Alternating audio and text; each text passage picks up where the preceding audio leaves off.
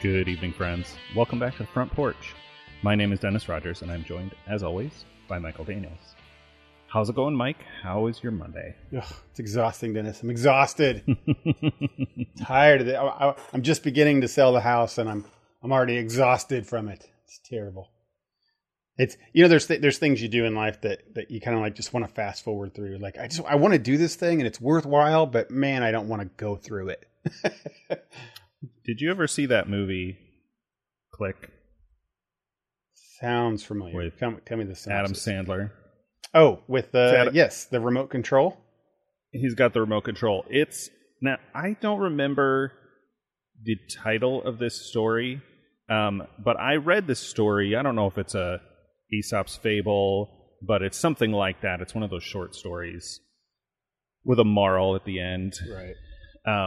And in the original fable, it's a kid in the woods. I don't know if he's visited by a djinn or something like that, but he gets this metal ball with a string coming out of it, and when he pulls string out of the ball, his life fast forwards. Oh, okay. It's not called fast forward. They had some word for it in the olden days. Yeah.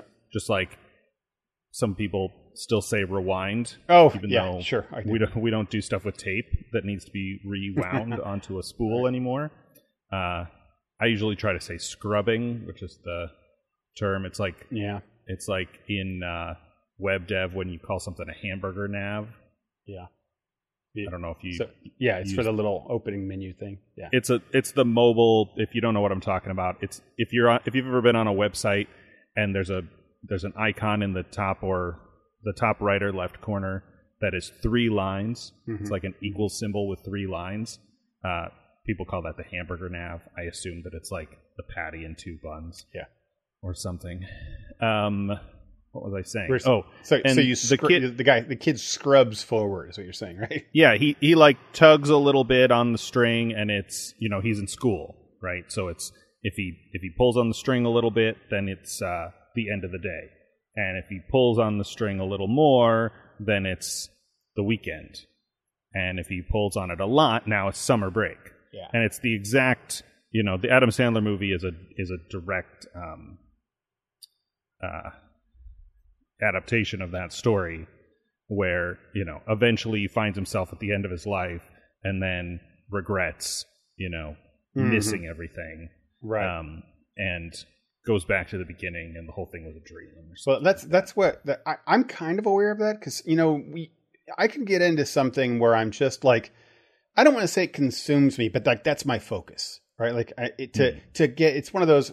What I tend to do on something that's difficult like that, like say this or whatever, is that I don't like to think about it beforehand until it's time to think about it. Some people worry, about going into a project or whatever, and then when the project starts, then they are always worrying. I don't even try to think about a project or something that's big that I'm doing until I'm doing it. And then when I do it, I usually give it my full attention, right? That's what's on my mind. That's what I'm doing. But the thing about this is like with... Well, I guess I didn't really say talking. I'm selling my house and then finishing up a build on another. Is that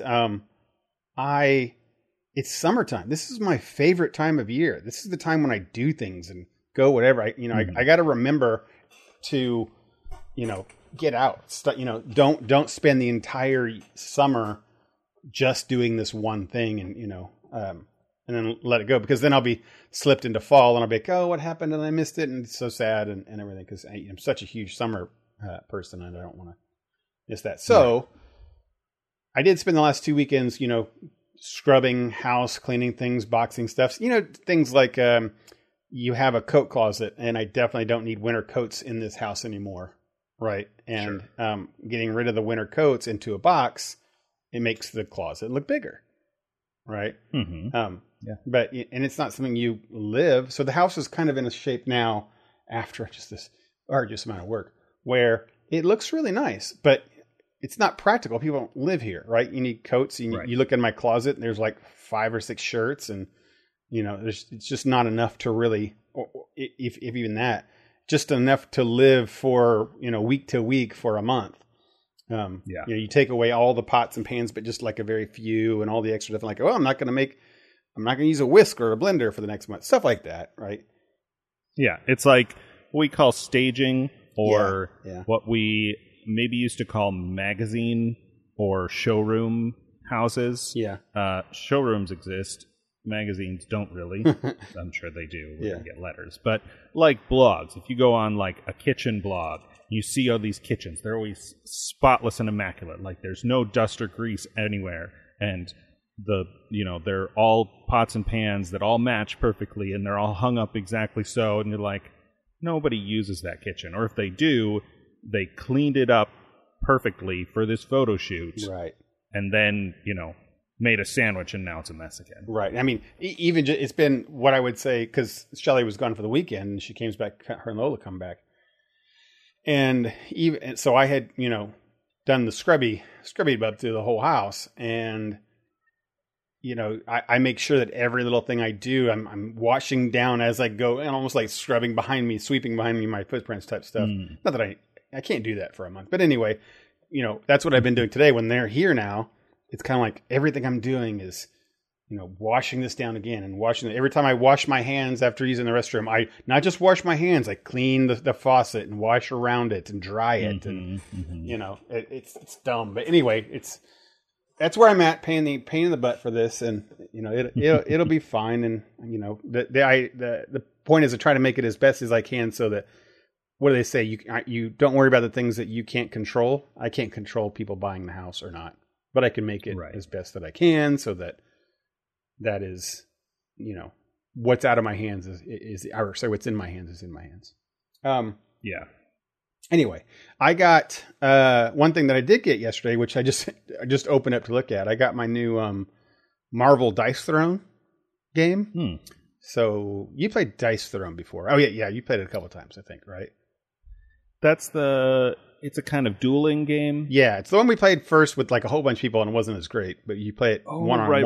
Really Yeah, it's dueling, but it's with custom D6s. Yes, correct. And you're still doing the Yahtzee thing where you're trying to get these combos, but it's, at least in the standard non-Marvel version that I played, you're trying to do like abilities and spells, which are like, if you get 3 swords and 2 shields, then you do 6 damage or whatever. Right. And you can modify those and change your dice. And, there's a lot to make it not as random for Yahtzee, but, there's still is that rolling component. But anyway, yeah, Dice Throne's a really fun game anyway. And like your experiences, you can play it up to like 8 players, but it's just not necessarily built for that. It's primarily a 1v1 type thing. And that works. Dual. That's what I mean, dual. Yeah, dual. Yeah, it's just, and it's beautiful. It's a really, really great game. Plays in a really good amount of time, like less than, I think it was 25 minutes, something we play a game in at most. And City and I ran tournaments in it last year, et cetera, et cetera. Anyway, they kickstarted a Marvel version. And I had kickstarted it way back when, like 6 months or so ago, if not more. So it was nice to open that big, huge box. It's got the huge box with every single one in it, and it's got all the Marvel. I haven't really done anything besides open it up, look at the Scarlet Witch thing, look at the Scarlet Witch dice, and then close it back up. But it's nice. I'm excited. Our Bay Trotsky got it too, so we'll be playing. Not like we need 2 copies, but if we wanted to play, say, like the Hulk versus the Hulk, then we would. But anyway, it's real fun. I'm excited about it, getting it in. And I don't buy a whole lot of Kickstarters. Right. I think I've had 3 at most right now. This might be my 3rd or 4th. I used to do a lot of them. We've talked about this before. I don't really anymore. But it's kind of like there's an old example now that none of our young listeners will get. But I used to say this about Netflix because they had the queue, right? And the queue was just a priority. You're like, this is the thing that I want the most, but they would still always send you a disc. I'm talking about the old days when Netflix sent discs. Right. And it was like, I compared it to the Mitch Hedberg joke about a baked potato. Like, you throw a baked potato in the oven, even if you're not hungry, because it takes so long. So long. Right? By the time it's done, you might be hungry. Who knows? Who knows? You might want the game. Who knows? Yeah, that's how Kickstarter is. It's like it's like buying yourself a present. Oh yeah, in the past. I think you had said that. Right? Like, thanks, past Dennis. This is a nice present, right? Yeah. Someday, yeah, a box will show up on my door, and I'm like, "What is this? Oh, it's that game. Awesome." Yeah, it is definitely cool for that. I will say that of the ones that I've bought, I only buy from sure things. Like it's never I'm never gonna buy from something that like it may make its what's it called, Kickstarter goal. It's usually from companies that I know have made games before and they're just kickstarting this next one, like this one is. Right. And you know it's going to sell. It's going to do well. It's not whether it hits its goal. It's whether it hits its 700 stretch goals. Whether it gets a bunch of... Actually, I remember the last thing I kickstarted. It was Brandon Sanderson's 4 new novels thing. That makes sense. That's pretty good. I pledged the tier that gives you all digital stuff. Yeah. Right? It's ebooks and audiobooks of those new novels. And I looked at the prices and I was like, this is about what I would pay with my Audible credits to buy these on Audible, which I'm going to do anyway. Yep. It's like $20 instead of 15 or something. And I'm like, yeah, this is one of my favorite authors. Mm-hmm. I have not... I've read some of his stuff that I like better than others, but I've never read anything he's written that I disliked. All right. And I'm like, yeah, I can toss him an extra $5 a book. Yeah, and that's a perfect example of what I was just talking about, is that like he's already done that. I mean, it's already done. It's not like you're, if you do this, I'll write this thing, right? Like you're going to get it, right? Like you paying that money into that thing isn't a risk for that. No, they're going to, have somebody narrate the books, but the books are already written, right? Yeah. So they'll have to be edited and all that stuff, but yeah. And it's also like, I think last time I checked, it like broke every record of Kickstarter. Yeah, I think so too. Millions and millions. Yeah, so that's something I would not ever do. I don't think is like a independent developer who has like just himself and he's got this game idea and maybe he's made some artwork with some friends and he wants to. Yeah, I probably would not do that. The only ones of those I've ever done are people we know. Yeah. Oh yeah. Right. Yeah. For sure. People from town or whatever. Yeah. I mean, that's a different story. Like, GoFundMe's or Kickstarters like that. But anyway, this one was, I do have another one I know that I'm kind of low key keeping tabs on. It's the Tiny Epic Vikings. Tiny Epic, the games are up my alley, but I don't know if they're up anybody else's alley. Right. I was trying to work out an MCU joke for that, but you said Loki and Vikings, so that still works. Right. Man, speaking of Vikings, Thor: Love and Thunder is this weekend, so I'm really mixed on that. It's so interesting, and I know we've kind of talked about this a little bit in the past or tangentially about how I've always been like Thor's been my superhero guy since I was young, and the one that I always like the most, and I've always said that the comic book one is nothing like the movie one. But I like them. The weird feeling I have is like, for example, Ragnarok was great. Ragnarok was a wonderful Marvel movie, right? It was super fun, just great. But it was nothing like if I pick up a Thor magazine, nothing at all. Not even anywhere close, right? So if anyone likes these Thor movies and then goes to pick up a comic book, they're like, what is this? It's not even close. And I read those. Well, that's why they, to the chagrin of diehard comic fans who are kind of lukewarm on the MCU, a lot of the comic lines end up shifting to follow the film chronology for that reason, so that newcomers to the franchise go to the comic shop and see the same Thor that they saw Chris Hemsworth do on screen. Yes. And yes, it's that's good for the studios, for the publishers. It's not great for having a wide diversity of stories. Yes. What do they call that, Jim? They call it synergy, right? The Star-Lord is one of the most blatant ones about that one. But anyway, sure. So the weird thing is that I want to watch this movie, and I'm excited about it, but I'm not. I want to say I'm excited about it because it's a Thor story, right? And it's got there's a lot, even in Ragnarok. There's some really cool Thor things, right? When he's fighting the Hulk and doing some really neat, gets his lightning and fights Hela and things like that. There's really neat, very Thor things. But then when there's dialogue, it's not at all. That's Taika Waititi's kind of thing that he does. And he's great, right? He's absolutely. I absolutely love his movies. So I'm looking forward to this one, but not in the same way that I'm looking forward to a Thor story.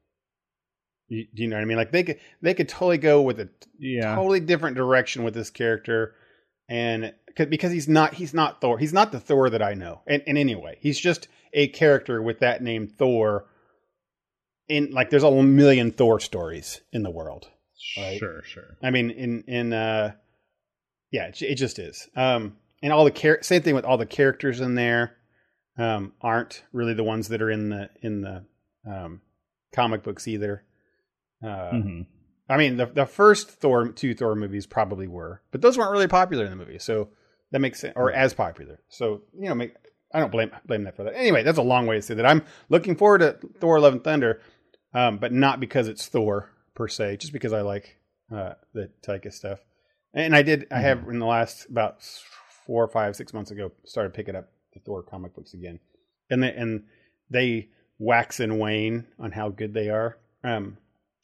Because those comic books are very out there. I guess they're very, mystical and Norse mythology is kind of really over the hill, and the books, comic books have always been that way. And then sometimes those are great stories. Other times they're just so whacked that I just can't follow it anymore. And it makes no sense. I know. I think we talked about this back when it happened, but I listened to the audiobook of Neil Gaiman's Norse mythology. I think it's just called Norse mythology. Where he collected some of those stories. And of course they were centuries of oral tradition before, a couple of Christian, invaders or whatever, collected their mythology and their folklore into a couple of big poems. Yeah. I think one of them's prose, but big volume, because they weren't writing this stuff down, the Vikings. No, right. And so it was weird for me for a while after that to see these characters, and I'm like, oh, I know these characters, and I know at least a version of the source material. And of course, those comic books are not supposed to be are not supposed to be accurate to the Norse mythology. Right. But I still am like, oh, this is interesting because in mythology, Sif is this, and Loki is like this, and he does this. And there's some of those really weird stories where they're like, Loki wakes up one day and he's shaved. I just said her name. Not Frigg. Sif. Sif. He's shaved her head as a prank, and Thor gets so mad that he goes on a rampage or something, and then somehow that leads to the creation of Mjolnir, that he makes a deal with some dwarves to make him this weapon. Right. And I'm like, what is going on in this weird story? But that's how mythology is sometimes. Right. There is, and it's it's mainly probably because there's so many different kinds of sources and directions and places these things come from.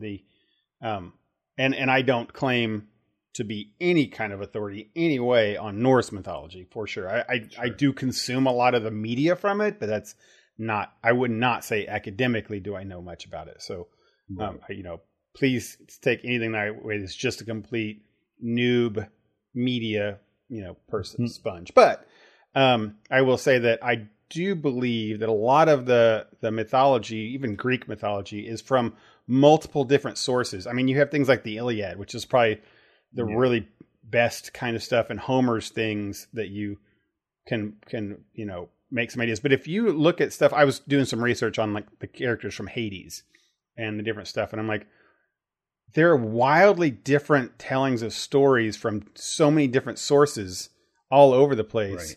And then you have what is the source material, right? What is it?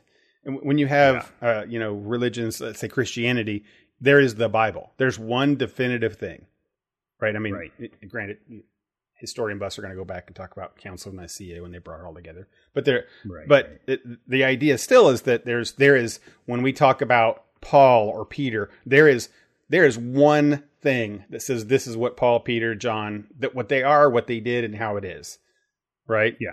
When you talk about Thor, there's poems that are half intelligible. There are writings on stones somewhere that the story's incomplete. There's just a million different things that aren't the thing. So yes, when you get things like obviously the Marvel telling, and then the Marvel Cinematic Universe now is which is a really interesting thing that you have like Taika Waititi go through and do stuff. But anyway, really went long on that. I tell you what has been fun is I try not to watch any more of the trailers as you get closer. So I've not watched the last 2 or whatever that's come out. But I do like watching some of the press junket stuff. I find it a little entertaining sometimes to watch these celebrities talk about their stuff, especially when they're tired. Like they've been doing these press tours that they do, and they get answer the same questions over and over and over again. Right. And then eventually they just get kind of giddy at the questions and start answering stupidly. I always love that. So Taika Waititi has done a lot of that stuff, and he'll get on there and talk about the same thing he's always been talking about. But he starts getting funny with it and jokey, and I love those. So he's been really good. People like to ask him these days about, he's writing a Star Wars film or series. He's been contracted for that. There's a nice clip somewhere on TikTok or online or something like that. I think it's Jimmy Fallon interviewing him, and they were like, "So what are you doing?" He's like, I don't know, maybe yes, no, I don't know. He just at the end he ends up saying like, "I have not actually written it yet, so I can't tell you anything what it's about because it's not even written anymore." I don't even know what it's he doesn't even know characters or anything, which is it's just interesting that a company will feel so confident in somebody they'll just hire him, say, "Here you go, you're hired, write anything." That's pretty cool. So I'm looking forward to that movie coming out pretty soon. And in the comic books, Odin has just died, it's issue 700, which is pretty freaking big for a comic book series. And Odin has officially died. Now he's part of Mjolnir, which is kind of cool.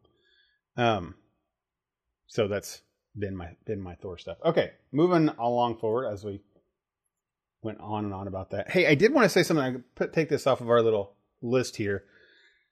I had not read a lot of DC comic books in the last several years. Okay, right. For many reasons, which I won't go into because we've already gone into them over and over and over again on this show.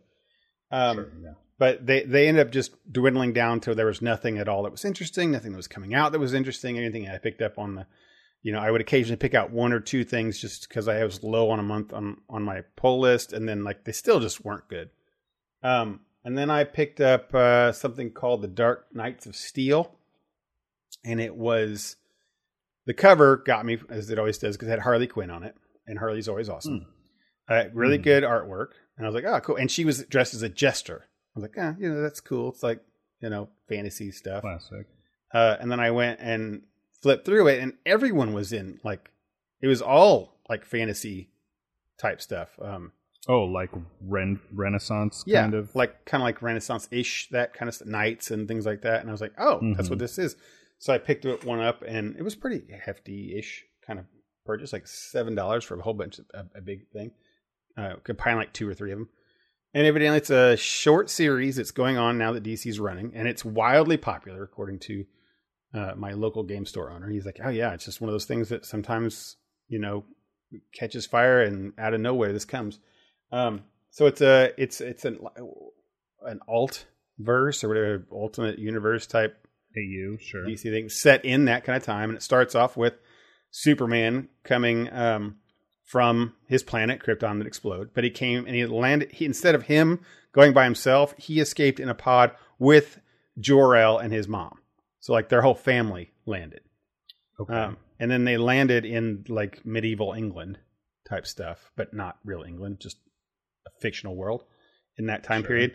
And then they kind of become revered as gods, but they're really good. Like the Jor-El's kind of very Boy Scouty. And then I think in episode or in issue 2 or something, they kind of skip ahead 20 years or something, and he's like a king. But it does some really neat, fun things. Like it takes Batman is a knight of the court of Superman's court, and then the people of the land. There was a prophecy made by John Constantine, so he's like a Merlin character. Mm-hmm. And he makes this prophecy of like this powerful beings coming, and they're supposedly benevolent, but then they destroy the world and whatnot. So you've got another kingdom which is made by Black Lightning and his family. Of course, he's not Black Lightning; he's like King Philip or whatever it was. And they are they're very magic heavy, and they're anti. Further and further from characters that I recognize. No, yeah, that's right. That's something that's really neat, is that it's taking these other characters that are sometimes side characters, completely rewriting. They're like not the same characters at all. They're not like writing Batman with his, like he doesn't have, his mom and dad did die, but they're not the same thing. They're like die in a theater from the Joker and kind of stuff. It's just they're completely different takes on these characters. And ultimately in this one, you find out that Jor-El had an affair with Martha Wayne and that's their son. So he's like Superman's half brother, and he's got some Superman-ish powers, right? Which is kind of cool. When I saw this on our topic list, I was going to make a joke about Batman versus Superman because right. You've got Dark Knight and Man of Steel. Man of Steel. Think of the Man of Steel, Iron Man kind of thing, and I'm like, I'm sure it's not that. It's probably some medieval thing with knights. Turns out I was right on both counts. On all counts, right. And I know some of those things I've said were spoilers in there, but it's really well drawn, really good artwork, really good story, good pacing, and it's a limited series thing, so it's only going to be like, I don't know, eight episodes or something, and I'm sure it'll be compiled into one thing. But man, it's really fun, and it's one of those ones that I get done reading like, that was cool. This one magazine I picked up, one comic book, advanced the story, told a new thing, and sometimes they'll introduce a character that's a DC character, but maybe a C-list character or something comes in, like, oh, I don't know who they are, but they're cool in this book, right? Sure. The Batman has what's called his Robins, which are like spies, and they're all the people in the comic books that were Robin at one point, and I don't know them all. But they'll sometimes come and whisper in his ear like they're like spies and such, and like, oh, you're one of his Robins and things like that. Oh, see, it's a nice little take on that kind of stuff.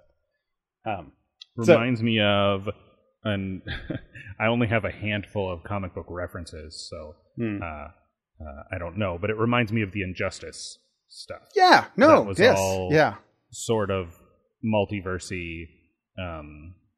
Yes. And it's kind of self-contained. It's its own thing. Yeah. And as a sort of, the whole thing is a prop for a fighting game. Sure. Right? Like, you want to have some way that Superman can duel another Superman, or can duel Green Lantern or Sinestro or any of those. Well, Sinestro's a villain, but like, right. Joker and Sinestro can duel or whatever. Right. Yeah. There's. In this one, there's always little, just the way the story is written is really well done too. You're talking about these little characters that come to the side. They talk about the Green Man, right? And you kind of see him floating off screen, his feet floating or something when he's talking to somebody, so you never see who it is. And something happens, and you think, oh, it's the Green Lantern, right? Right. And he's kind of like a wizard-ish type person that's an evil guy. And then you see that. Spoiler alert for anybody watching this, that in one of the things you find out when you see the Green Man for the first time, he's insane, and he's the Joker and the Green Lantern mixed together.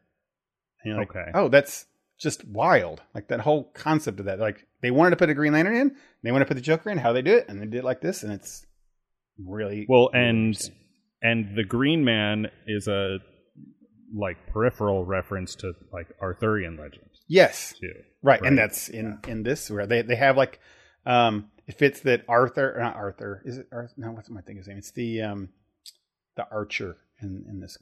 The arrow, Green Arrow. Green Arrow. Green Arrow. He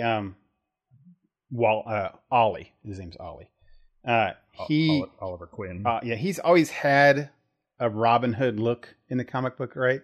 But now it fits because he's like in the forest and he has a very Robin Hoody part. And like, nice. But different. Anyway, it's a really fantastic series. It's still going on.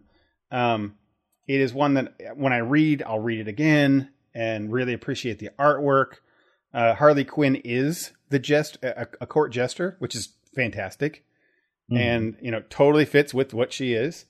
And she's for the L's. So like for Kal-El and all them. And she's very manic pixie still, but because she's a jester, and she's very blunt and honest as jesters usually are depicted. Like that's just a really good spot for a Harley Quinn to fit in this world. So all of them are just really well done with that way. And like I said, it takes a bunch of B or C list characters, puts them in there, and I don't know them all, but then like that character's kind of cool. Then I go up and read about them somewhere else. I'm like, maybe I'll pay attention to them later. So yeah, Dark Knights of Steel is what it's called, and it's a really good DC series. And I really do hope that they continue on like with other ones, like they did with the Injustice stuff. So it's got a story to tell. And they'll tell it, I'm sure, in this whole thing. But I would love to see other stories in this world. Like the Amazons are their own country and kingdom that both sides are vying for. And one other side knows, like Superman side is super uber powerful, but they have magic that is their weakness. They've always had magic that are weakness and all this stuff. And this is a world where magic is a real thing. So it kind of evens the playing field there, which is really cool. So anyway, I've talked enough about that. Dark Knights of Steel. If you're thinking about watching it, if you like Batman, Superman stuff, and that Arthurian type stuff, then definitely pick that up and highly recommend it. Nice. Okay, we got a couple things to talk about here today. Let's say we start with our movie. Yeah? How's that sound? Sure.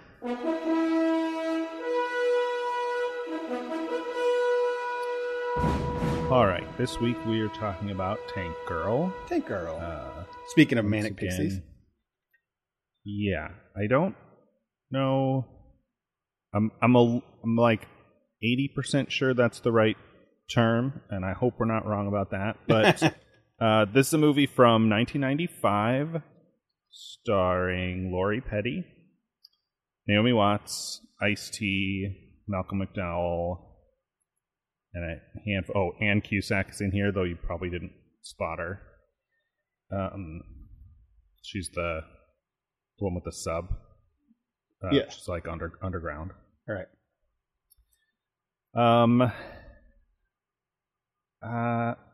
Well, I don't even.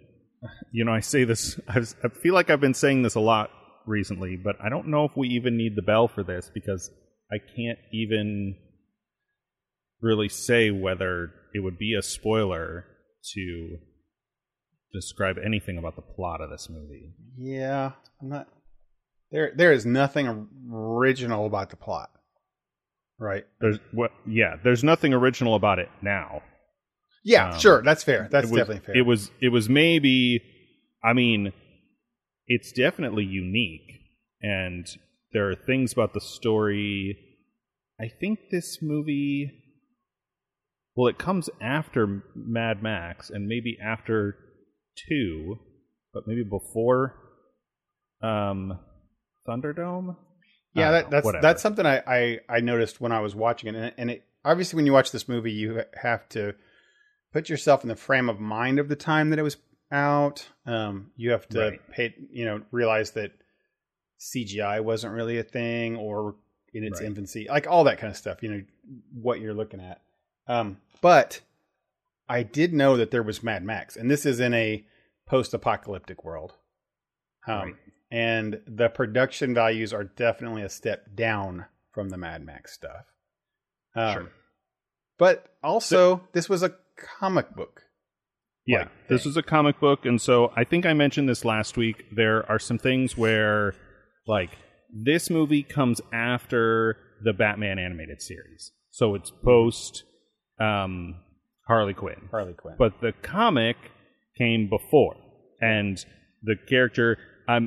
Some of this I'm going to base on the conversation they had on FilmSack about this movie, because I intended, as I sometimes do, to go look for like YouTube documentaries or something, and then of course didn't. But a couple of the guys on that podcast have read the comics or comic, I don't know, and said that a lot of this stuff, especially Lori Petty's portrayal of this character, are really just like the comic. Yeah. And so she's kind of a Harley Quinn character, right? Well, for sure. That's a thing that we can say now, because Harley Quinn has become pretty mainstream between a handful of movies and her cartoon. And what's the phrase I've heard? Tank Girl walked so Harley Quinn could run type stuff. That's funny. It's one of those things. Yeah. So that she is her pretty well. I mean, Laura Petty and Margot Robbie.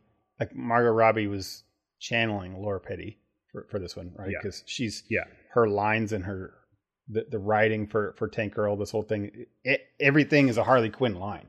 Like makes no nonsense. And it's just one of the things they did on FilmSack was kind of dreamcasting. Like if you made this movie now, and it wouldn't be.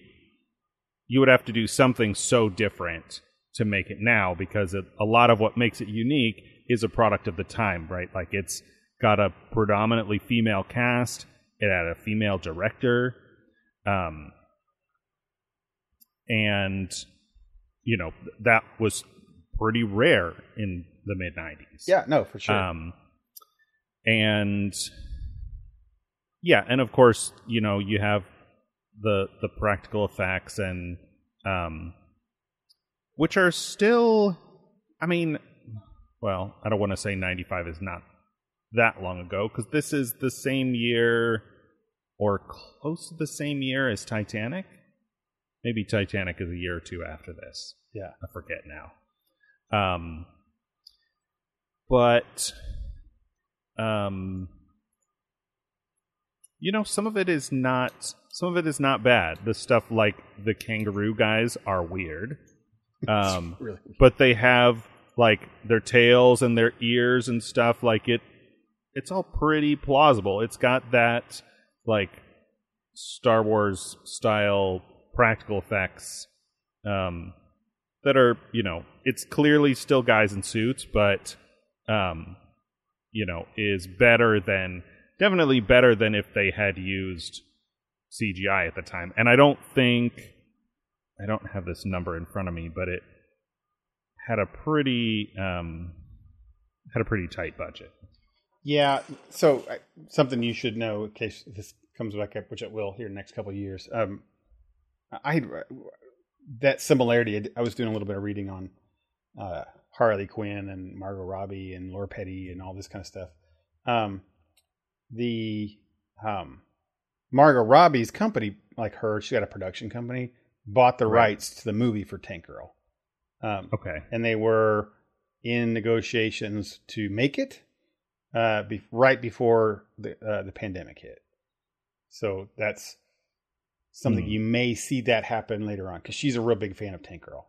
And sure. And that makes sense that she studied that beforehand and read that stuff when she was in it. So you'll see that come down the line. And when we see a reimagining of Tank Girl with Margot Robbie, it will be like a no-brainer. The problem is that everyone's going to say, oh, she's just doing Harley Quinn, is what they're going to say. Right? Which is weird, because it's kind of almost the same character. They're very much almost the same character. Right. Well, yeah, she'll have to, I mean, she's an established actor. I think she can put a new spin on it. Well, the trick is going to be the story and the place, right? Like because it's post-apocalyptic and right. Yeah. So anyway, back to this one. This is, it's easy to say, it's not a good film, because it's just an okay film. But this is what we had in this time period for superhero comic book movies. This is what we had. establishing that at the start, at the outset, this movie is not quote unquote good.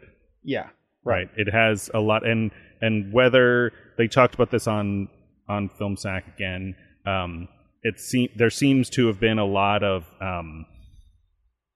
choices made in editing, in post production, because it feels like the scenes that we see are all well executed, but like I was often not sure what's going on. It all kind of, it just was almost like a sequence of events, and the events all told the chronology of a story, but without a lot of plot, like without a lot of like who these characters are and what's going on in their relationships and their interactions and all of that. It was just like one scene to the next, boom, boom, boom, and then the movie's over. Yeah, you know what it feels like? It feels like somebody was high and wrote the script. I mean, I don't mean that derogatorily, but it's just like, sure, it's, as I said, manic. It's, they'll go on and they'll suddenly just cut back and forth between the comic book thing, which I think is a neat kind of little thing they do. Yeah, those animated transitions, those were cool. Those are pretty cool. Very product of their time, but I don't know how. I mean, I'm sure somebody could come up with a way, but I don't know how else you would do that. It really, it's like they don't have the CGI budget for any of that stuff that they could do. They wanted to show like the tank jumping off a cliff and doing a thing, like just animate it, right? Just animate it and it helps. It helps the how do I want to describe this? Without that, it would be much worse, right? You would just be bored and confused with this generic post-apocalyptic sequence of events.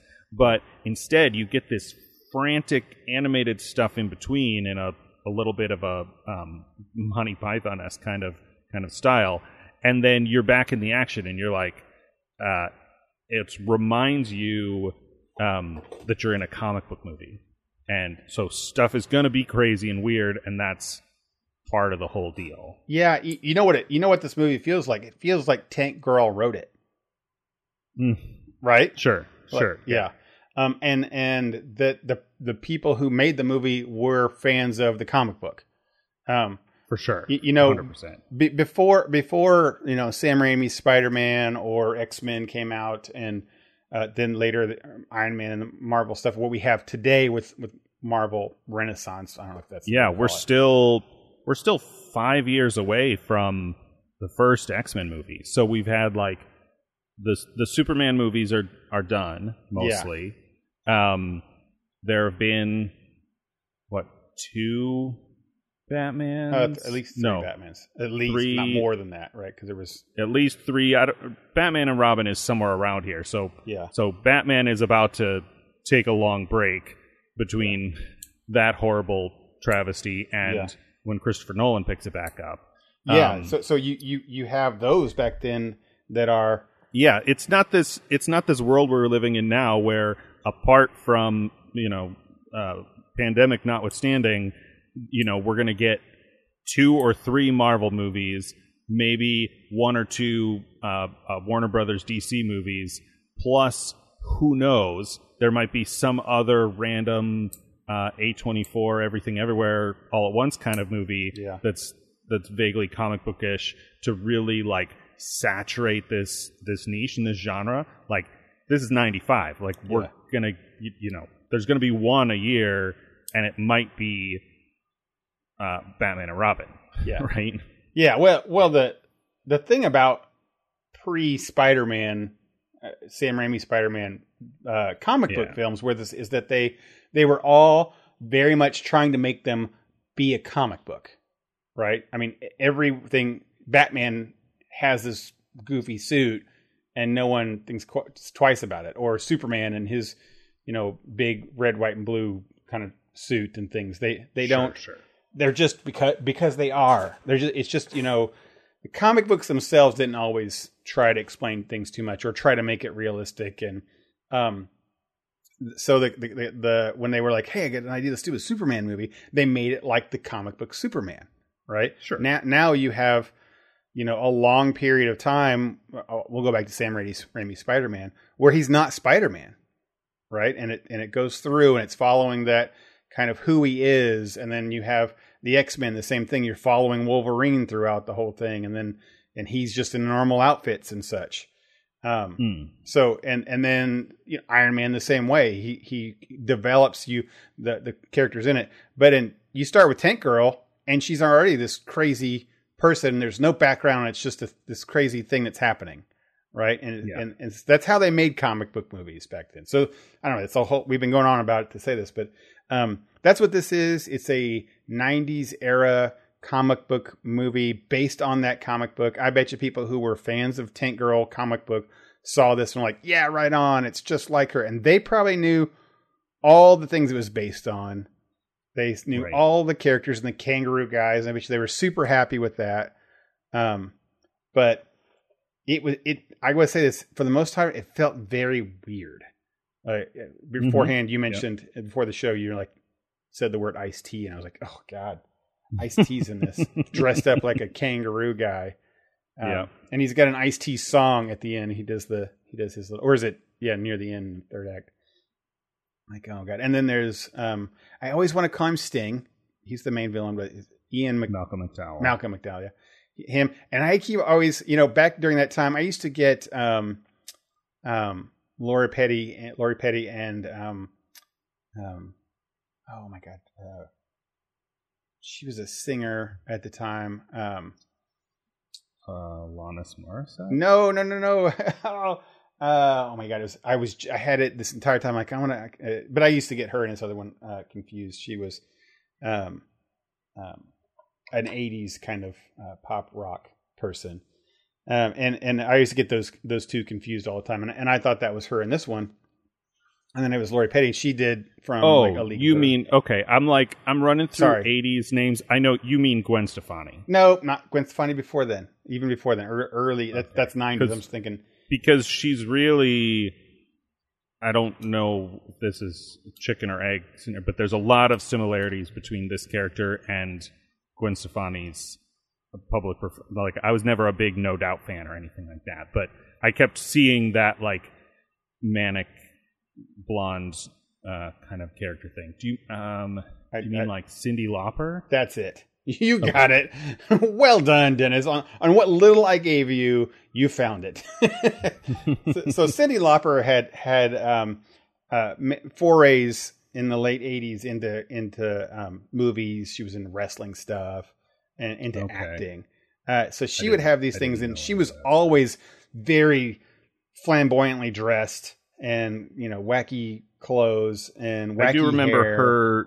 her weird hairstyle in one of the music videos. Girls Just Want to Have Fun, I think. Yeah, exactly. And that's her whole aesthetic. So she was already very Tank Girly first. And I remember when you recommended this, I thought that's who it is. I thought Cyndi Lauper was in this one. And I thought, oh, that's one from her. And then I realized, oh, it's not her. And then I realized there's a couple of movies that Lori Petty did that I thought was Cyndi Lauper. Lori Petty has such a distinct voice. I don't think I would mistake her for anybody else. Although, I mean, when I was a kid, I watched, I saw Free Willy a lot. Yeah. I saw A League of Their Own several times. Right. And there might be one more in that list, but I'm like, yeah, that's her. She's got that distinct voice. Yeah, she definitely does. And she plays this really well.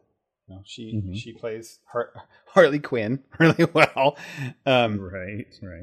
Or it's just if you want another Harley Quinn movie, watch this one and just pretend that's Harley Quinn, and you got it, because every line is a very Harley line. There's one when she walks in and she's got a straitjacket on, and he looks at her and she looks up and she says, it's really hard to play with myself with this thing on. Like, it's just randomly added. That's exactly like a Harley line, right? Mm-hmm. But obviously this predates that. But so anyway, final judgments on this, and it's fine. That was my review. I guess it was fine. I think it's if it wasn't me, if I was a younger person watching this, I wouldn't like it. But because I can remember all the things we just said, I remember the time, I remember Batman, I remember Superman, I remember those kind of things, what they were. I also remember the horrible Captain America things and Nick Fury movies. They were just so bad in the 90s. Right. To get something like this that was at least fun, even if it's kangaroo, weird kangaroo guys, it's fine. Weird kangaroo guys. What's the movie where there's a prophecy and there's a girl with a map and it's tattooed on her back? They have to hold her upside down. Waterworld. Is it Waterworld? Yeah. Okay. And Waterworld is like this same year, maybe? Oh, really? Yeah. That looks much more higher production values. Not this. This not that Waterworld is good, but it definitely feels like it's got better production values for a post-apocalyptic world than this one does. It's this same year, 1995. Man, I really would have guessed this was an 80s movie. Like, it really feels... I mean, but I also said that about... Tank Girl? Yeah, Tank Girl. I think the visual aesthetics are too good. I mean, the comic style in those animated transitions is very...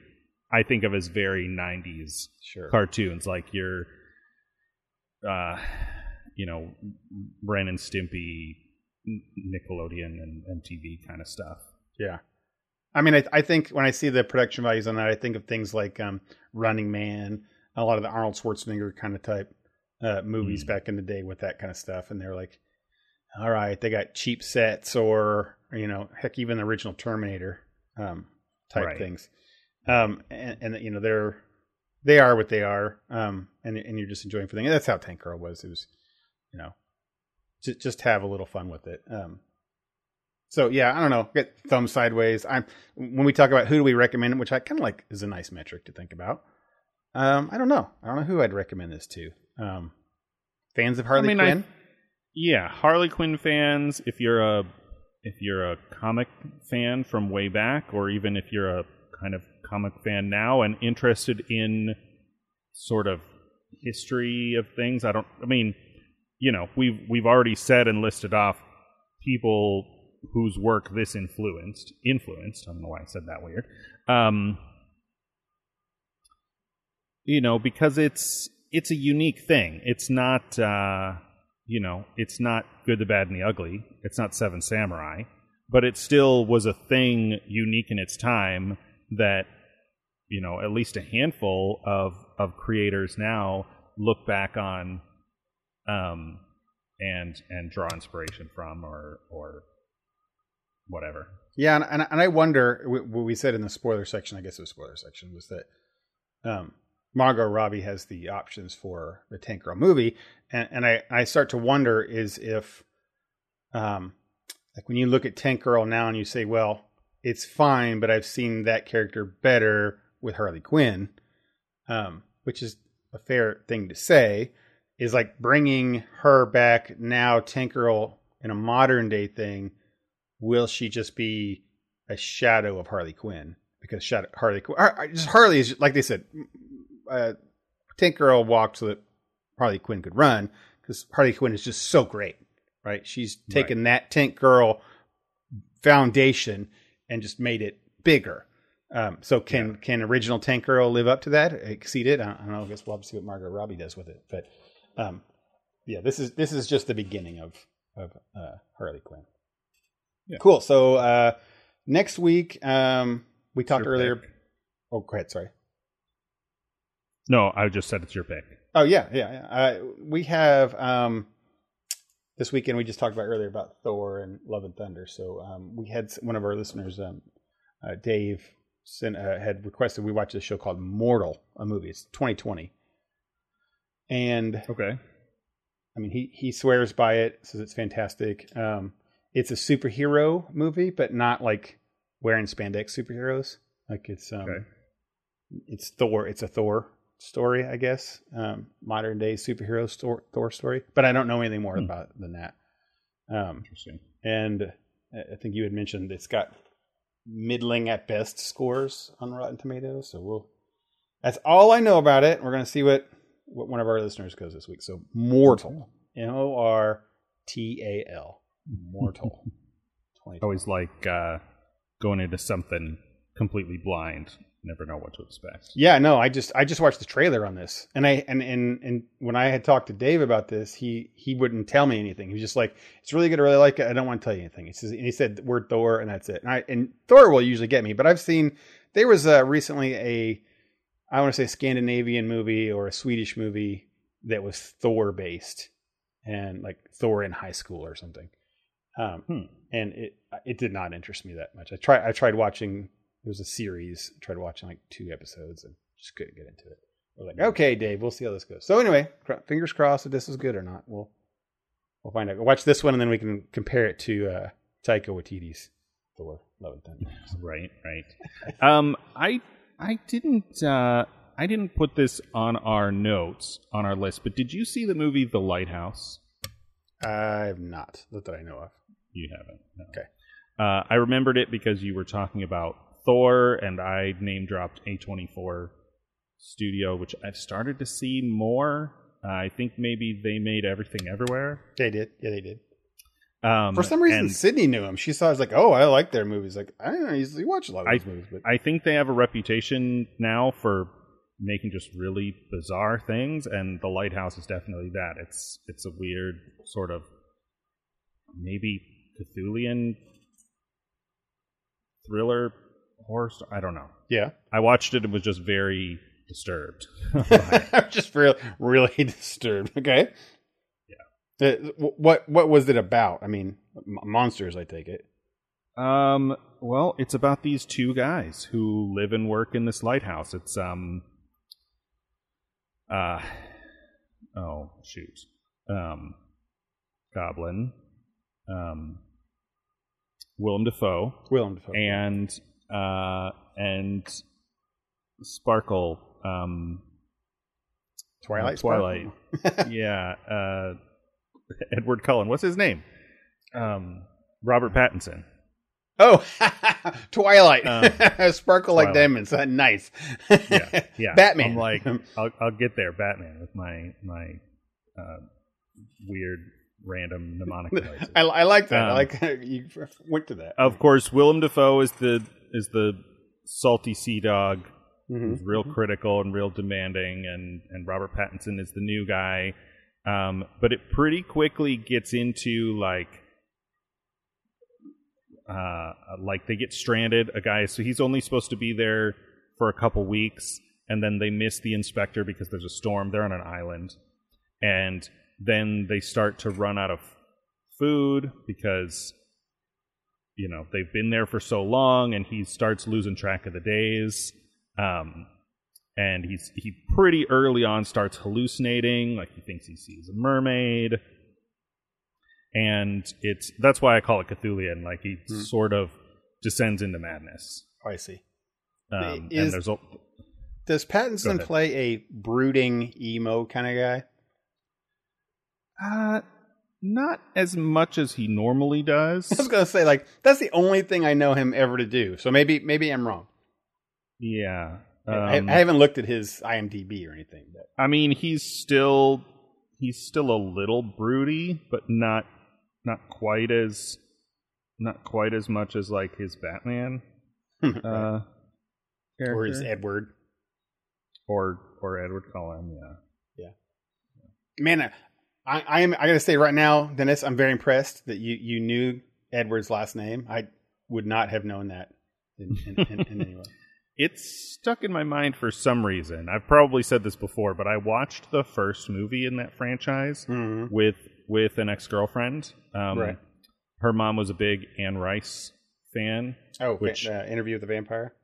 Yeah, that stuff, which in retrospect, I didn't realize this at the time, but is just a different kind of trashy vampire. Oh, yeah. Which I think after listening to the dramatized audiobook of Bram Stoker, and all of the heavy, like, moral, religious trappings of that story. And of course, Bram Stoker is just like the first modern version of a vampire story. Vampire lore goes back centuries, but that book helped me understand why, for example, True Blood is so horny. Yeah. Yeah. It's just like, oh, this is a big part of the vampire lore and has been at least as far back as Bram Stoker, if not earlier. And very horny. So it's all a little trashy, a little horny. Which is weird, right? Like, it's a horror. He's like one of the most biggest, well-known horror monster. But in every iteration that I know of vampires or Dracula, it's like super sexed up all the time. Yeah, it's the night, it's the darkness, it's the taboos and the seductive allure of the wicked, the taboo, the forbidden. Yeah. And don't stuff. Vampires have like some kind of a mind control all of them in some kind of very often they have some kind of glamour ability that lets them mind control or dominate people, right, which is where people's minds go immediately like, oh, where he's gonna like dominate a woman. You're like, oh jeez. Mm-hmm. That's what the vampires do. I don't know. Yep. So yeah, you're right. Any kind of vampire stuff's very, very, very horny. How do we get on that topic? I talked about the Lighthouse. Colon. Yeah, I did actually. I've said this before. I've never seen any of those. I was really fortunate. They were so big. Even me, I will watch some pop culture stuff that's going on there, even if I don't really care for it too much, especially if it's that big, because that was huge when those were out. I would Twilight, usually watch those. Yeah, but I didn't watch any of them. I know. Oh, I never finished that story. My ex-girlfriend and I went to see that movie because she was interested in vampire stuff because her mom read those books. Yeah. And that's all we knew. She hadn't read the books, and I, of course, had never even heard of it. Yeah.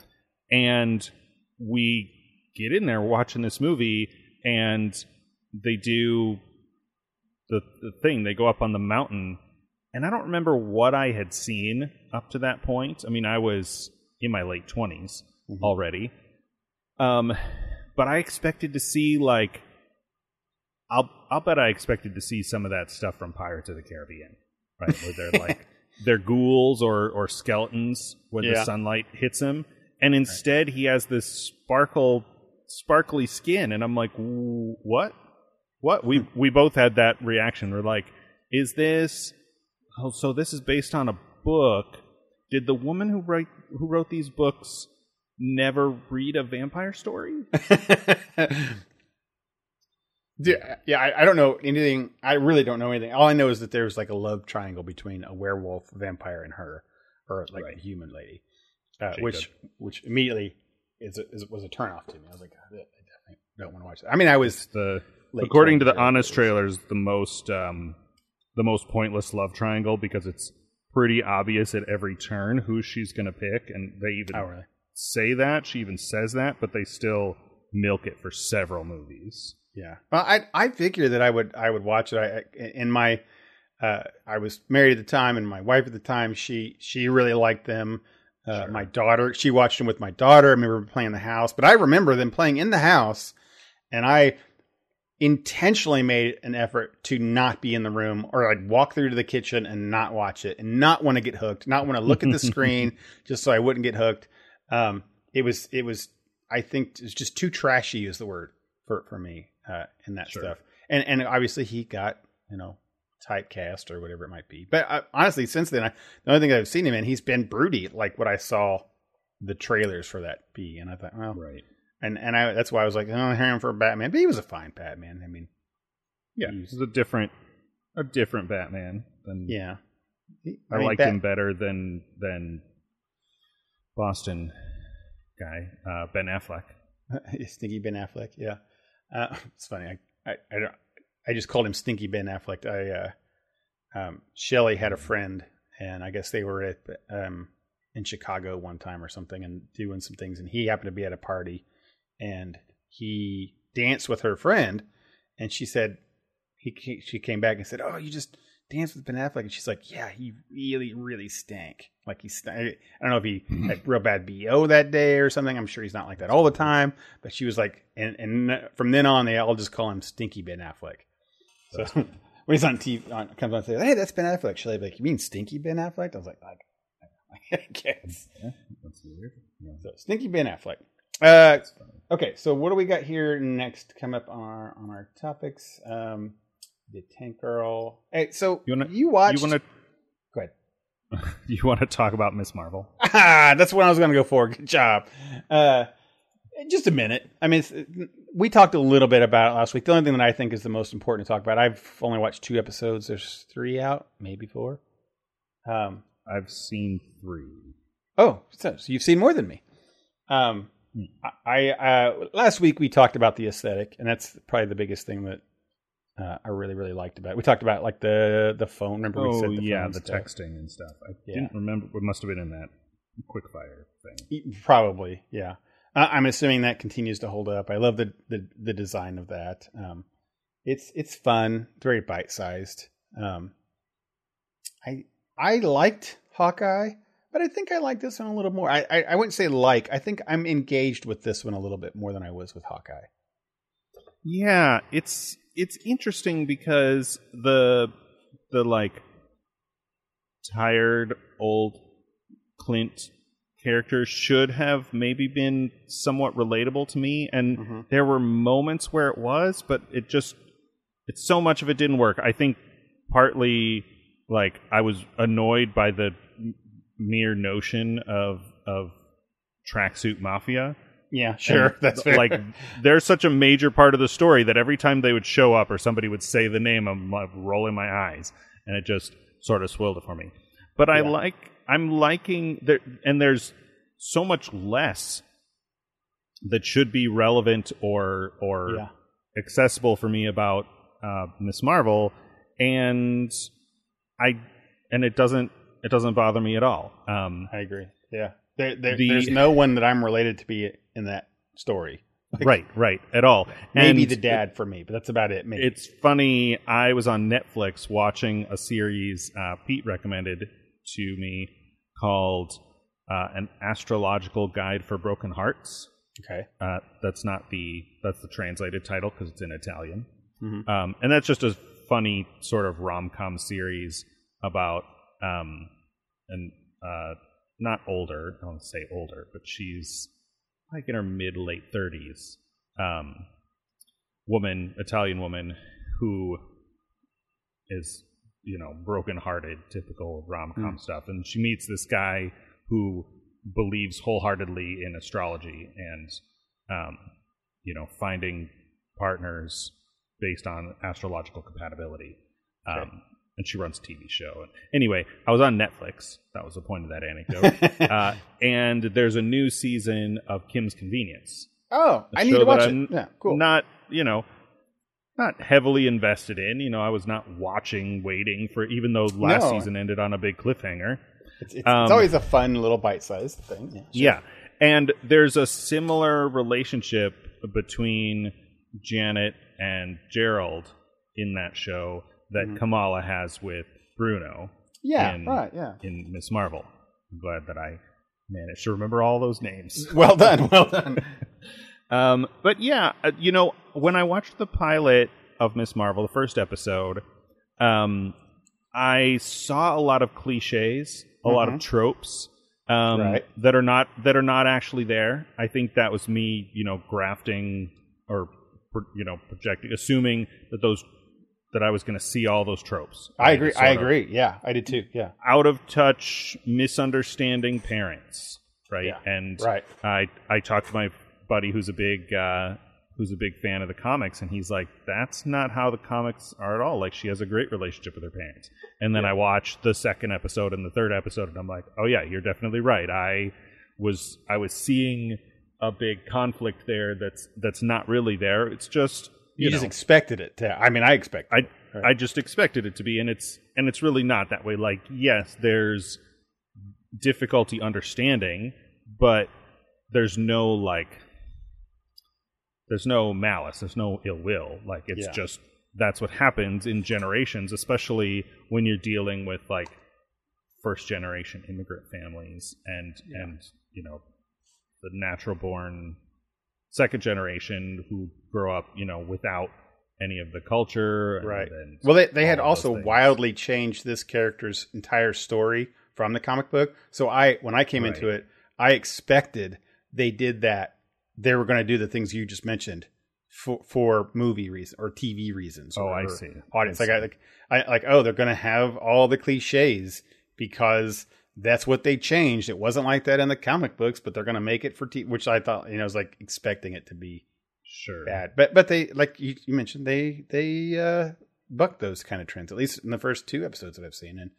And something I really like, and I say I really appreciate, is that the Pakistani like heritage and her family and stuff like that they ingrain very much important part of the show. Mm-hmm. But it never do I feel like they're trying to educate me. It just feels like I got a window into this culture's kids and family. Yeah. Right? Like what does life look like? And it reminds me a little bit of Black Panther. Okay. Where because every character, I mean, there's some outsider characters and government characters and stuff, but like all the main characters, the family, the friends, and all that are all part of this same community. Mm-hmm. And so you just get little pieces of it just by the setting, like just by what they're doing, where the scenes are located, and what kind of tensions and dramas are going on in this community. Because it's just there. There's no like awkward fish out of water kind of story we've seen 100 times. Yeah. There was a scene in the second one where they're going to, it's like a fair or some kind of community gathering or something. And yeah, it's I think it's one of their church holidays. Church holidays, right? Which, by the way, I like that they don't shy away that it's a religion. It's part, like it's a core part of their family, and that's a core part of who she is. Like, I'm glad they don't shy away from that at all. They're not trying to be timid about it. There's even a scene when they're in church or mosques or whatever they might call it for that. Mosque. And but anyway, they go to this community event, this holiday thing, and they do this little thing where she's got to like talk to different groups of people, and it quickly goes through and she describes each group, and it's like what it felt like was that somebody was, who's in that culture has these groups of people, and everyone that's in that culture knows these people. It's like if I was watching a movie about going to church at a Christian church, and there's these segments of people, I would know exactly what they're talking about, right? Yeah. And this was like from a Pakistani Muslim kind of standpoint, and I just get to experience it. I'm like, oh, that's really cool. There's different kinds of. One of them was like the recent converts, and then old converts, and like that. What did they call the reverts? Reverts, yeah. Oh, yeah. And she says, like, technically they're like the first kind or something like that. Like, I loved those little things. It's like it's written by somebody who that's their life, and it's just not trying to teach or explain things to me. Or there's even one where they talk about something that happened, a big event in Pakistan's history, right? What did they call it? It's a word for separation, right? And I don't know what that is, but if I wanted to know more, I could go read it, right? Yeah, this is an interesting thing, and it's something I only know about because it was in an episode of Doctor Who, which is a weird sort of like you learn this real history from pop culture. I mean, just like a lot of people learned about including me, learned about the Tulsa Massacre from the HBO Watchmen series. I'd never heard of that either. Partition is the word. I knew it would come to me eventually. Yeah. Partition, as I understand it, and I don't know where this fits in the timeline with India being a part of Britain. But I know almost nothing. Like I said, this show and Doctor Who I haven't read up on it or anything. But as I understand it, they segmented part of India and called it Pakistan. And that's where they sent all of the Muslims in India. And so the rest of India, at least at the time, I don't know what the current state is or any of that, but they kept all of the, I guess, Hindus in India proper and sent all the Muslims in to live in Pakistan. Oh, see, I did so not know that. It's this big, like, I don't think apartheid is the right word, but this sort of forced exodus.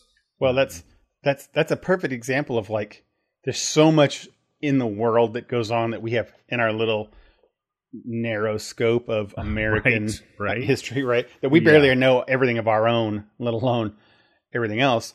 And there are entire cultures that's so impactful on everything today that we just don't think about, and they think about all the time still, like their parents do or something.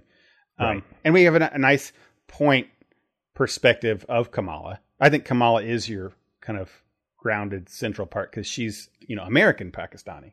Right. And very much like just a normal, what you think of a normal, any kid in high school, 16-year-old. But not really. And so anyway, yeah, I know we've gone on long with this one, but I dig it because of those things. And it just feels very natural and flowing. And I liked what you said, like, it's not really supposed to be for me, but it's fine. I'm enjoying it as what it is. And I'm now that I know I've got an episode or two to watch, I kind of do want to watch it because the actors are pretty great. I do like all of them. Her family's, remarkable in their own ways, and her friends. I'm glad that she's got another friend, by the way. It's not just her and her platonic guy friend. There's like this other friend for her, which is pretty cool. So anyway, I dig it, and the funny weird part about it is that I like it almost much for that ethnicity kind of stuff as the superhero part of it, right? Yeah, which is cool. She's going to be in the Marvels, so that's interesting. The next one. Obviously, she's a big fan of Captain Marvel, which I really dig too. That she's like, because if there's superheroes in the world, I'd be a super like cosplay fan of them. Following them all like that. Of course, there would be. Sure. Yeah. But yeah. Anyway. What do we got? How much time we got left? We got a little bit of time. So you and I watched. Let's do the Orville because we haven't really talked about that this season. We don't have to talk. We talked briefly about the first episode. Right. Yeah, it's. I don't know. We've talked about this a lot on Discord. Yeah. I think now that there is a really, really good Star Trek. Like real Star Trek, Strange New Worlds. It's harder to appreciate the really, really good Star Trek fan fiction that is the Orville. It doesn't help that the series has taken a fairly significant tone shift, or made a significant tone shift. Right. I know they had a break in between. The title is a little different. The music is the same melody, but it's played in a different style with a more orchestral style. Yeah. And we just watched this fourth episode, and it feels the most like, aside from having some pretty heavy real world metaphors, like real current event metaphors. Yeah. It feels the most like, okay, we're back to at least the long form storytelling of the Orville with the Krill and the Kalon kind of stuff, not the episodic stuff where it started, but the ongoing Deep Space Nine kind of storytelling. Where the first 3 episodes had some of that, to be fair, but it was like the first episode was about suicide, and right. Let's start off with suicide. I've already forgotten what the second episode was about.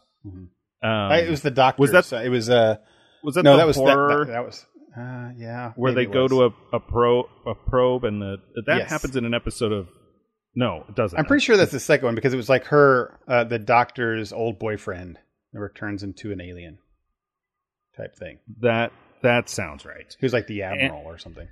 Yeah, and then the third episode is this weird, like, they're stuck in a simulation being faced with death. It's like a long whole episode Kobayashi Maru kind of thing. Facing your death type thing, yeah. Yeah, and that was heavy too. Like, I liked the ending. It does a callback to a thing that happened in an earlier season, which they do again in this fourth episode. But it's so... I don't know. I feel like if Strange New Worlds wasn't happening, I could appreciate it more. Yeah. Like, it would still be rough. It would still be not great.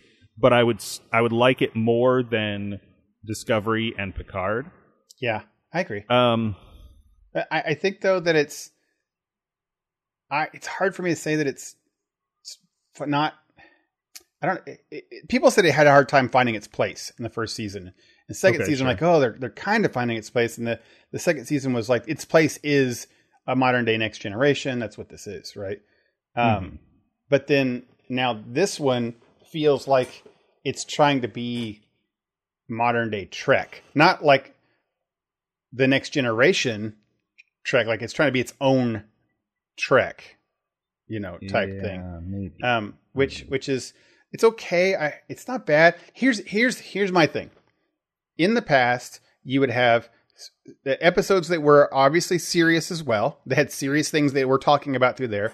But then you would have Bortus and Clyden smoking 600 cigarettes in one time. Right. Right. And they're just like addicted to cigarettes and they're hiding them all over the house and yelling. And then the next one, Bortus is addicted to pornography and it's on the holodeck the whole time. And, there's all of that was like a major part that was happening throughout the entire series were these very funny, jokey things. And then occasionally they'd sprinkle in a little bit of a serious message. This season is all serious message, right? Yeah. It really is. There's very, very little laughs. And in this last one, I don't think there was any like jokes. I can't think of even one. Which was the very beginning, they do some stuff where they're drunk in the holodeck. Oh, right. Yeah. I guess there was a little bit like when he, like the robot walks in and that was kind of funny. Yeah. They're doing cowboy stuff. Yeah. That was pretty okay. Or he didn't even know we were drunk. That I guess that's a little bit. So Seth MacFarlane can't not put a few things in there. Right. And it's fine. The biggest thing here is obviously they shift. It was a big shift. They changed companies. They were part of Fox, Fox TV, and they were on Fox, the Fox network on broadcast TV. And then Fox got sold to Disney. And so like in their more of a mature thing where they belong, Fox was cutting them. They weren't going to have a third season in the first place. And then when Disney bought them, they petitioned to them. They said, we belong on Hulu because Disney owned the majority in Hulu now. Right. And Disney gave them the green light, but they said, we want you to do less episodes, but you can have basically the same runtime in totality. Okay. So they have longer episodes and they got the same budget, I think. So if they had like $100 per episode now you've got 150, 175, something like that. Oh, I see. And you can definitely tell, like, especially in this last one, there's a whole chase scene that looked like it was straight out of episode 2 where they're going through the city and stuff. And it's really pretty good. Like, yeah, I think that they linger too long on flybys for a long time when they're going into the planetary thing and they spend like 3 minutes on it. Right. But, like, hey, we got this. We want to be really good. And maybe they saw the quality of the stuff they're putting out and they're like, we're going to make the show just as quality. I don't know. But anyway, yeah, it's fine. You really had the best take on it with comparing it to Strange New Worlds. And Strange New Worlds continues to be the top of the top. So, yeah, you're right. If it wasn't out, I bet you that Orville would still be my favorite sci-fi out right now. But as it stands, last week's Strange New Worlds was just continuing on its impossible task of being wonderful. Yeah. I mean, this last I don't know what number we're on now, but I don't want to know because it makes me sad every time I see that it's at least soon we're gonna be to the end. Yeah. I mean, this was the most goofy Strange New Worlds we've seen yet, and it's still really good. Like the fact that they made the captain be like the traitor coward was fantastic. The Pike, whiny little Guy Spaltar kind of character. Yeah, they could have easily made him be the other king or another, like the warrior guy, the villain or something. Yeah, or something. But no, they made him the coward, which he picked it right. The actor picked it right up and played it really well. And I find, spoiler alert here, guys. I don't know if there's a spoiler bell. I find it interesting. If you've not watched Strange New Worlds, the latest one, don't listen. Skip ahead 1 minute. That they ended Dr. Mbenga's main story, like, already. Yeah. It was cool. It's interesting. It's still cool. I'm kind of glad that they didn't drag it out. Right. But I really thought that they'd be his like ongoing thing. And yeah. I like how they solved it. It was so good. They didn't just leave her. Like the fact that they like 2 seconds later made her an adult. Oh yeah. It's so like that's such a weird choice, but so good. Like so otherwise good. You're like, oh, this is just a kind of melancholy kind of thing. But instead they do this thing that's a little like we were talking off air about Violet Evergarden. This sort of like flash forward to her whole life. That was really good. Yeah. I'll tell you, while watching that, the dad in me was heartbroken a bit because I could see it in his face, the performance and how it was. And like, yes, his daughter's going to live and this is the right answer, but it was like heartbreaking that he's not going to be able to see someone he cares about so immensely grow up and don't know if, and like giving up this quote unquote normal childhood that she might have. And what's it going to be? Is it good? He doesn't just know her future is uncertain. He has to give up that control, and it's terrifying and sad. And I was very, very sad. And he was very sad. And then that they give me 2 seconds later to say, it's okay. It all worked out. I was like, oh, that made me feel so good. Like, like he can be happy now. And when she said, like, you need to go live your life because I've had this wonderful life so far and I'm going to have so much more going on. It's like, this is so good. And I love these writers, big hugs. Thank you for giving this to me, or giving this to the doctor and giving this to the cast. So, man, these writers, I hope they get a little bonus paycheck in there. Their thing. I really do. So anyway, the Orville compared to that, it's tough to. Yeah. And this last one was It was a fine. Actually, you get past you and I don't really care for what's it called? The moral equivalency of today or parallels or something. It just depends on how it's handled, right? Yeah. Or maybe whether you're expecting it. I know you watched it first and kind of complained about some of that stuff, and so I was ready for it. So when it happened, I was like, yeah, I see what they're doing here, but it also fits with everything we know about these characters and everything they've been building since the first season. And so it's not out of the blue, but it's a little heavy. It's just one of those, and I kind of was messaging you earlier. It was like that. I like sci-fi to go into a fantastical world and tell stories like what Strange New Worlds does, something that I couldn't ever see or imagine before, with an entity in a nebula that comes out and reads my mind and makes a thing. Like, that's amazing, right? And then because today's world is so sometimes very depressing and difficult and scary, and you don't know what's, when you talk about politics, and then to have the Orville come out and put that front and center is like, I don't want this. Thankfully, they did have a story back in your sort of fantastical sci-fi. Yeah, it's not helping me get out of that. But they did have, like I said, a good story behind it. There was good acting. I thought McFarlane did really good with when the surprise twist that happened. It felt genuine. I thought Kelly was very genuine. The the captain, all the characters were neat. I liked John coming in at the end in his outfit and makeup and things, and that was kind of cool. Right. So, right. yeah, I like it. It's fine. I hope it gets numbers. I guess it's gotten ratings that are okay. I'm not sure. I don't know. Yeah. Okay. Well, that was a lot for that one. Okay. I think we did it today, man. We did a lot of stuff, and I didn't think we did.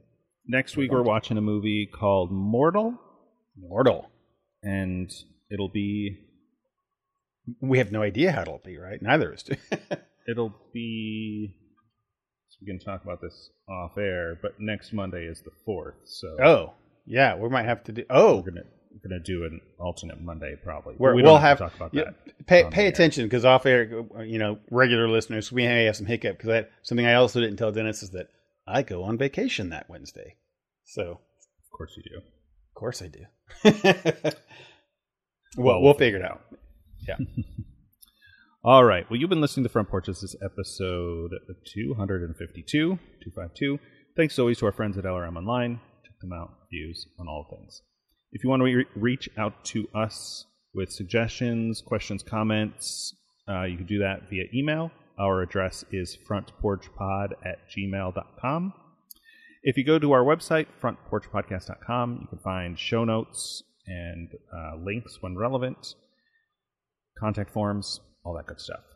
If you enjoy the show, please consider subscribing on the podcatcher of your choice. And while you're there, if you leave us a review, we always appreciate that. It helps us out a lot.